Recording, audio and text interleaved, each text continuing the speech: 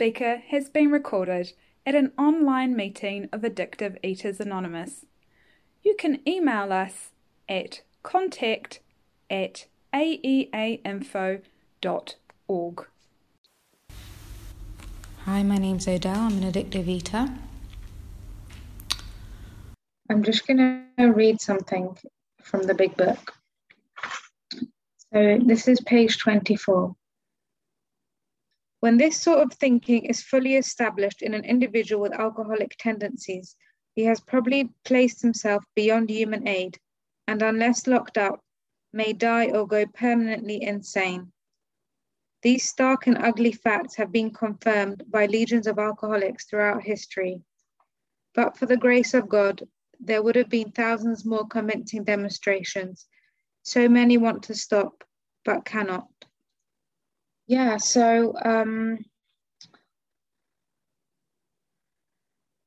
I remember feeling like I crossed the line, or realizing that I've crossed the line where I couldn't go back. I couldn't go back to being a normal eater if I ever was one. But I just remember waking up one morning. I was quite young, probably only about 16, and saying this to my mother, that I realized that unless I have some real rules and structure around food, I can't live, that I have to have something. I can't just wake up like a normal person and just be casual around my eating, because there would just be no end. And I tried a lot of different tricks, different diets and different ways of eating that I won't put weight on, but I always had that craving. And I think it took me a while to realize that I'd lost the power of choice, because I knew that I did realize that when I'd pick up the first one, when I would have something, for example, I'm on a diet and I had something that wasn't on my diet, I knew that I wouldn't be able to stop eating. I had that knowledge about myself. So, I would always be quite strict with my plans and try and stick to them perfectly. But I didn't know that I was powerless.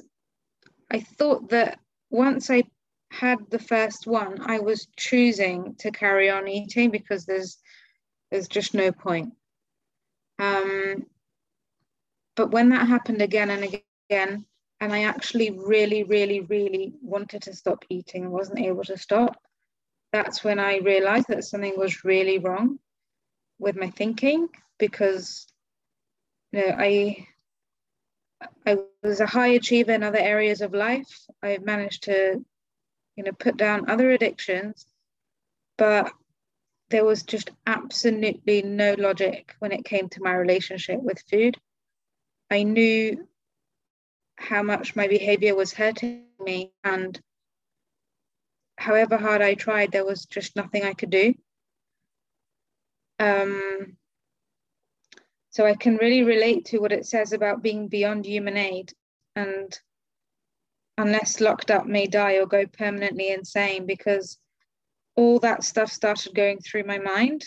I did try and get help from human beings, but was unsuccessful to even get anybody to understand what I was going through. And my fantasy was to be locked up in a mental institution where they would portion out my food and keep the kitchen locked. And I felt like I was actually going insane, completely insane. And it was a lonely place, because it was like I was the only one who knew that I was going insane, because on the outside, I managed to pedal along quite nicely with life. I had these labels like I am a student at university. And I remember just thinking to myself, what a load of rubbish that is, because if everybody in my life knew what I was up to at every point in time, I wouldn't get away with it. The university that I was at but then I was doing the partying on the weekends and the drug taking, and then there was my family and this group of friends and that group of friends and the people I was living with. And I just thought, if everybody actually knew what I was doing at all times, it wouldn't look good. And nobody knew. That was the thing. Nobody knew.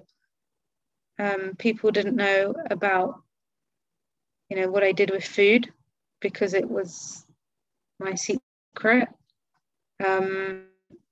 And people didn't know about what I did with alcohol and drugs. And I think even I didn't know about that sometimes. I was unaware that I was in a cycle of eating, drinking, drugging, and attention seeking from men. It was just like, there was cigarettes, there was chewing gum, there was just anything I could put in my mouth, anything that even had the slightest chance of making me feel okay. I just grabbed onto it and squeezed all the energy out of it until there was nothing left. And then I just didn't know what I was going to do. And I'm so glad that I found this program at that point, or it found me, because I would have died or gone permanently insane, because I was already starting to think, maybe I should take those drugs that I promised I was never, ever going to take, because maybe they'll help me lose weight, and maybe they'll, make me feel good. So I had nothing left by the time I came across this program, and I'd cut myself off from family and friends. And I just knew my life was unmanageable. I just felt that I couldn't go on. And I turned up at a meeting, and there was other people who I could identify with. They talked about having the same behaviors with food, about just being completely and utterly obsessed, unable to leave it alone. And the behaviors that I was doing weren't foreign to them. I was putting food in the bin at night, promising not to eat it, and taking it out again in the morning, eating until I felt sick, passed out, and then would wake up and carry on eating. And when I saw the steps and saw the word God in it and understood that it was a spiritual solution, that's not what attracted me to the program. What attracted me is that there was a solution. There was people who were like me, who were free to walk around in the world, go about their business without food getting in the way, weighing them down, and stopping their life in its tracks, basically. And I really, really wanted that. And at this point, I was willing to do anything. And it was actually such a relief, because it was the first time that I've come across people who were willing to help me for nothing, first of all, but also they were able to give me clear directions about what I needed to do, because I've been for help before. I've been to counselors, I've been to the nurse at university, but all they could ever do for me was listen. Or, it was suggested to me once to try and cut down. Or, I got sent to a dietitian who told me what amount of food, of which kinds of food I should be eating. But as an addictive eater, none of that was very practical for me, because it wasn't that I didn't know what I should eat, etc., or that I should cut down. I actually couldn't do it. And this is the first time where people were able to share from their own experience actual concrete actions that I can take to get well. And I was very surprised that I thought the first thing was going to be about food, what do I need to do around my food? And, it wasn't. It was suggested that I needed to get a sponsor, and it was a while before my sponsor told me what I needed to do about food. And I'm glad for that now, because I didn't know I was an addict. I didn't know I had other addictions I needed to put down.